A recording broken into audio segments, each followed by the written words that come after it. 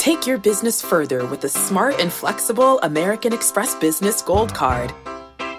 You can earn 4 times points on your top 2 eligible spending categories every month, like transit, U.S. restaurants, and gas stations. That's the powerful backing of American Express. 4 times points on up to $150,000 in purchases per year. Terms apply. Learn more at americanexpress.com/businessgoldcard.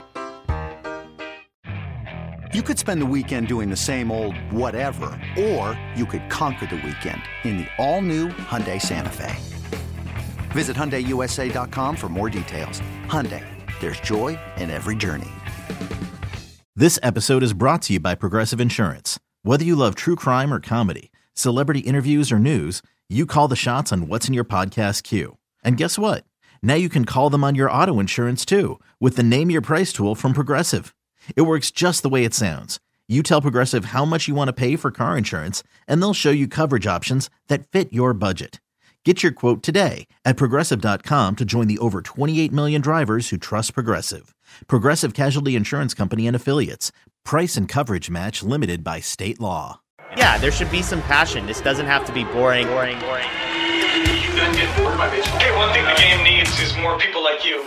Still have grown men run around tight pants. Smokey Betts. This is Daniel Bard. Steve Aoki. There's Saul Talamacchia. This is Brock Holt. Hey, this is John Lester. Baseball isn't boring. Welcome to Baseball Isn't Boring. Here's your host, Rob Bradford. Because deals aren't done. So my question is, when did it turn from we got pretty much everything done before Christmas, to if we're going to go all the way up to February? Is there a reason for this? Well, I think the money involved now, and there's a lot of information which can sometimes paralyze us to make a decision. It seems like the high-profile free agents are signing later. That holds up the process. I think organizations are less willing to trade prospects than they used to because, prospects are, certainly, young players are, so valuable in today's game, especially the economics of it. And so I just think we're a little more, I wouldn't say fearful of making decisions, but just think we're a little more methodical about things.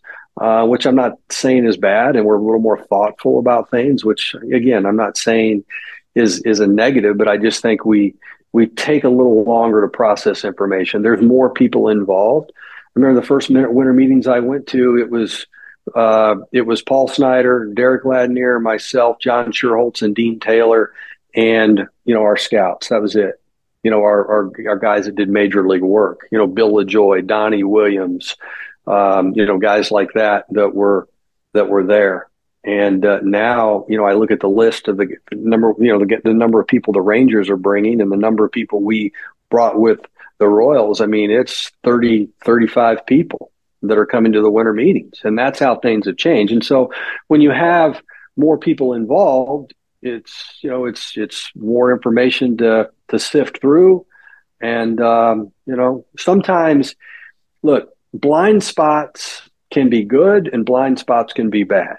And sometimes, we try to uncover every blind spot before we make a decision. And so sometimes when you don't know what you don't know, you're freed up to do things, right? And you're not, I can tell you right now, if I knew, and this is kind of who knows? But I look back, if I knew how hard it was going to be when we came to Kansas City and rebuilding the farm system and being in a small market and all the criticism that you take along the way, if I could have felt all that and experienced all that before, I would have said no. I'm not taking this job. I'm going to stay right here in Atlanta and continue to oversee scouting and player development and work with a Hall of Fame general manager. But I had blind spots. I didn't know how tough it was going to be, and so I did it. And so I'm thankful that we did. And so I think that probably plays into it a little bit. And we want to uncover every blind spot before we make a decision. And I'm not saying that that's a bad thing. I just think that we,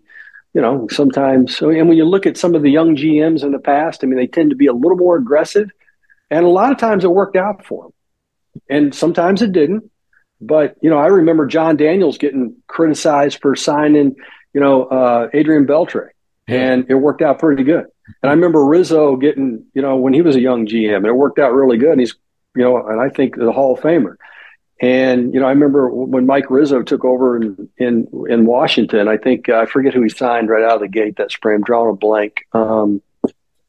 Anyway, he made a big splash and it ticked everybody off. And I forget who he signed, doggone it. I'll look it up. But you get the point. Yeah. I mean, it's so when you're young and, you feel, we signed Gil Mesh right out of the gate. I remember that. And we traded for Joaquim Soria, and he was in low A. He pitched 11 innings in low A, and we took him in the Rule 5 draft. And I remember thinking, our guys were saying, yeah, I think he can pitch for us in the major leagues this year. And I'm going, okay. I didn't even question it. Our scouts said, Louis Medina said he can pitch in the major leagues for us. Today, we would have freaking said, well, we don't have enough information. What's the data say and what have you? I mean, but Louis was down there in Mexico and saw him pitch in right place, right time, working as a scout, and said, take him. And so we took him. And, we end up, and we traded for Brian Bannister that year too. And in that first winter meetings, but as a young person, you got a little more blind spots, and so you think you're invincible a little bit, and you hadn't made enough mistakes yet. But I remember something Pat Gillick told me one time, and Mike Arbuck will confirm this because he used to say it all the time as well. But Pat Gillick used to say, if you're not making mistakes, you're probably not aggressive enough. And I've never ever forgot that. That's pretty good. And we had a JP Richard who was talking about the thing that when you talk to Billy Beane, he would say, focus on who you're getting more than focus on who you're giving up, right? I agree with that. I agree with that 100%. I think that's lost. I mean, from my perspective, I think sometimes that's lost. That's right. I think that is so wise and so important. Focus on what this particular player or players mean and what they do to blend in with your current roster to help your team win. And like I said, baseball's too unpredictable. And focus on what you're getting, not what you're giving up.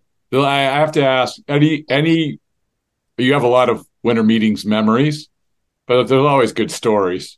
I mean, it's always usually involves the agents like coming in, throwing stuff around a room, or I don't know. I mean, or was any good, maybe just one, any good winter meeting stories?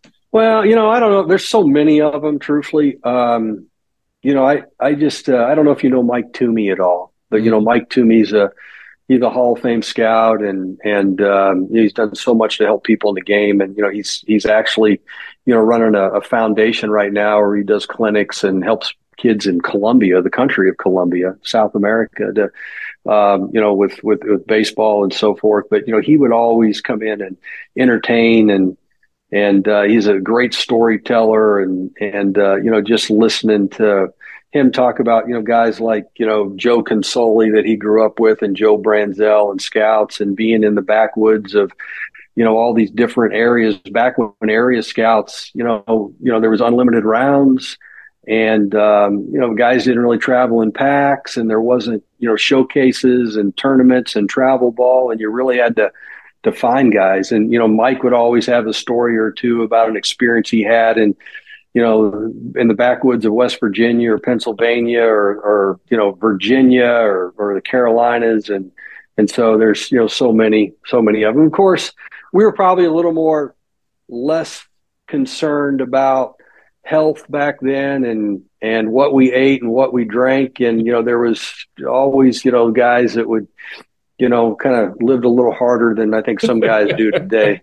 So it's the tales of the sweet. I like it. So, yeah. Well, listen, again, you got me fired up for baseball and which you always do. I appreciate that every single time, Dayton.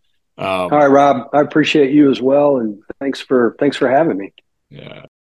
In celebration of opening day, we've got a special episode of the Moth Podcast for you. The theme is baseball and the surprising ways it connects people.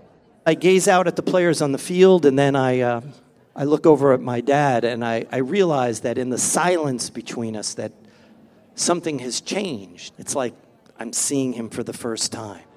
2 stories about baseball, family, and so much more. The episode's available right now. Subscribe to the Moth Podcast to make sure you hear it.